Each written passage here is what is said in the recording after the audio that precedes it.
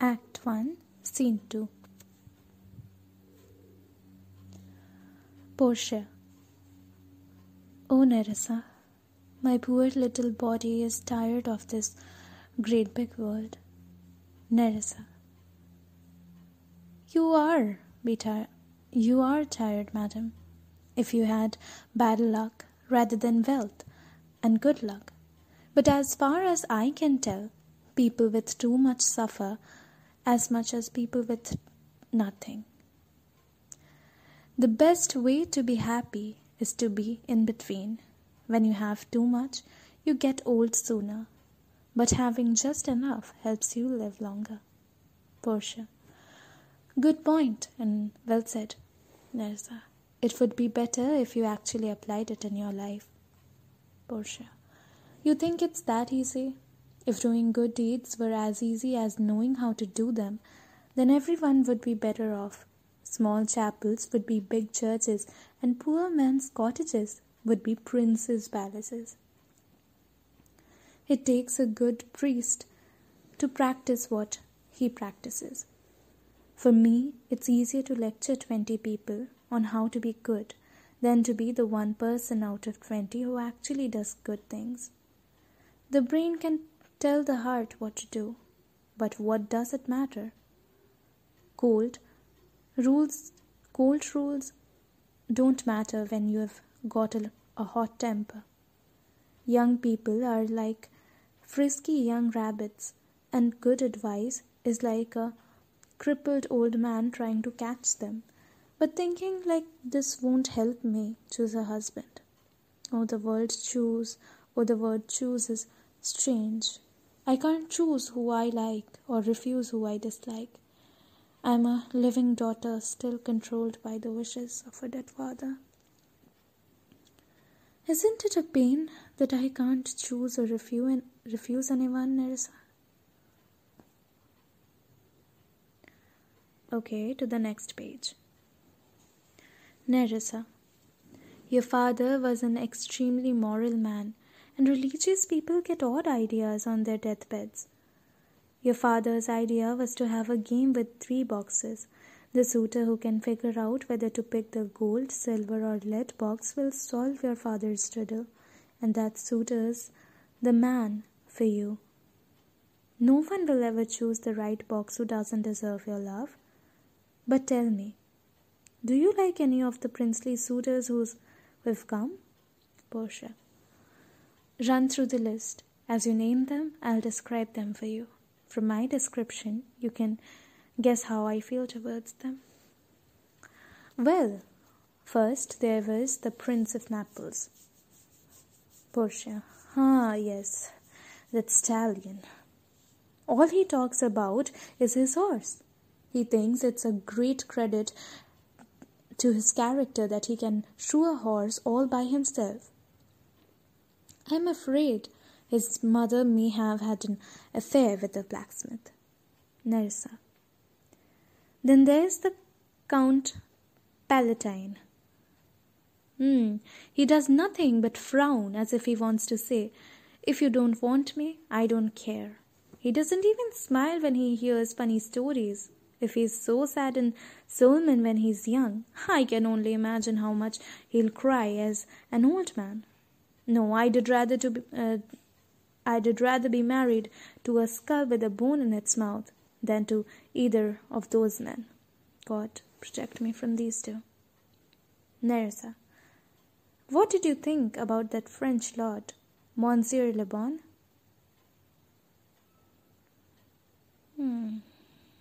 Portia. You might as well call him a man, since God created him. No, I know it's bad to make fun of people, but still, his horse is better than the Neapolitans, and he frowns more than the Count Palatine. He was trying to outdo everyone so much that you couldn't tell who he was. He started dancing every time a bird sang, and he was so eager to show off his fencing that he did fight with his own shadows. If I married him, I might as well as marry 20 husbands, because he is like 20 men all rolled into one. I did understand it if he hated me, since even if he loved me desperately, I did never be able to love him back. Nerissa: what about Falconbridge, that young English baron? I have no opinion about him. We don't talk because we don't understand each other. He doesn't speak Latin, French, or Italian, and you know how much little English I speak. He's great looking. But how can you talk to someone who doesn't speak your language? He was dressed so oddly too. I think he got his jacket in Italy, his thoughts in France, his hat in Germany, and his behavior everywhere. Nerissa: what do you think of his neighbour, the Scottish lord? I think he's very forgiving, since he let the Englishman slap him on the ear without hitting him back. Rather than defend himself, he just pretended to pay the Englishman back later. Then the Frenchman promised to help the Scot pay the Englishman back and added to slap on of his own.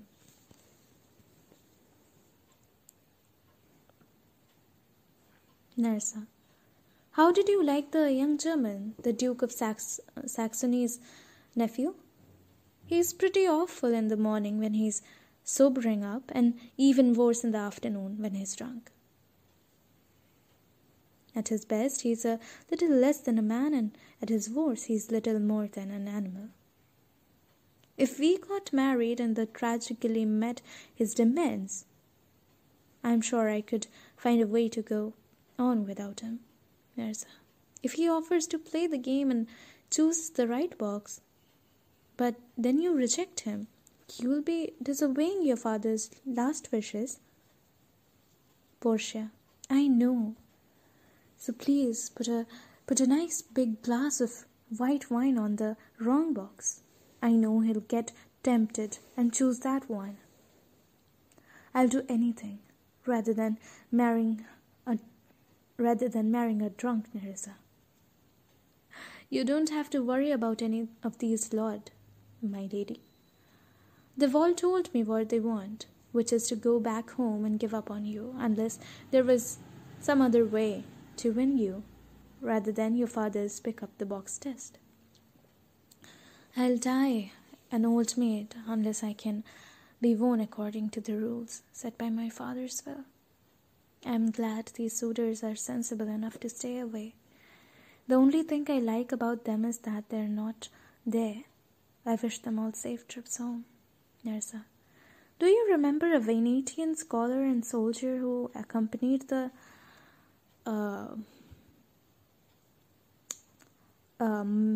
Marquis of Montferrat here once when your father was still alive?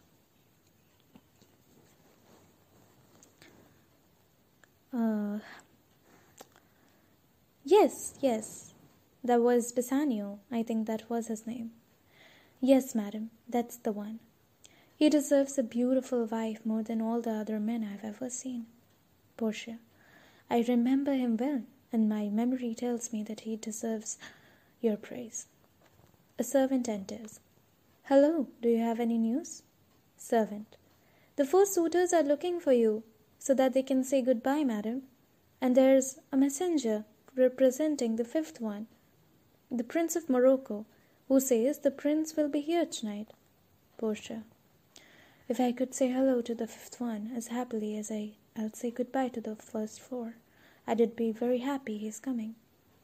If he's as good as a saint, but is black like a devil, I'd rather he hear my confession than marry me. Let's go, Nerissa. To the servant: go ahead. As soon as we shut the door on one suitor, another one starts knocking. Okay, guys. That's it. So this ends our Act 1 Scene 2. और अब आप लोगों के लिए एक बहुत ही cool सा एक इंग्लिश सॉन्ग.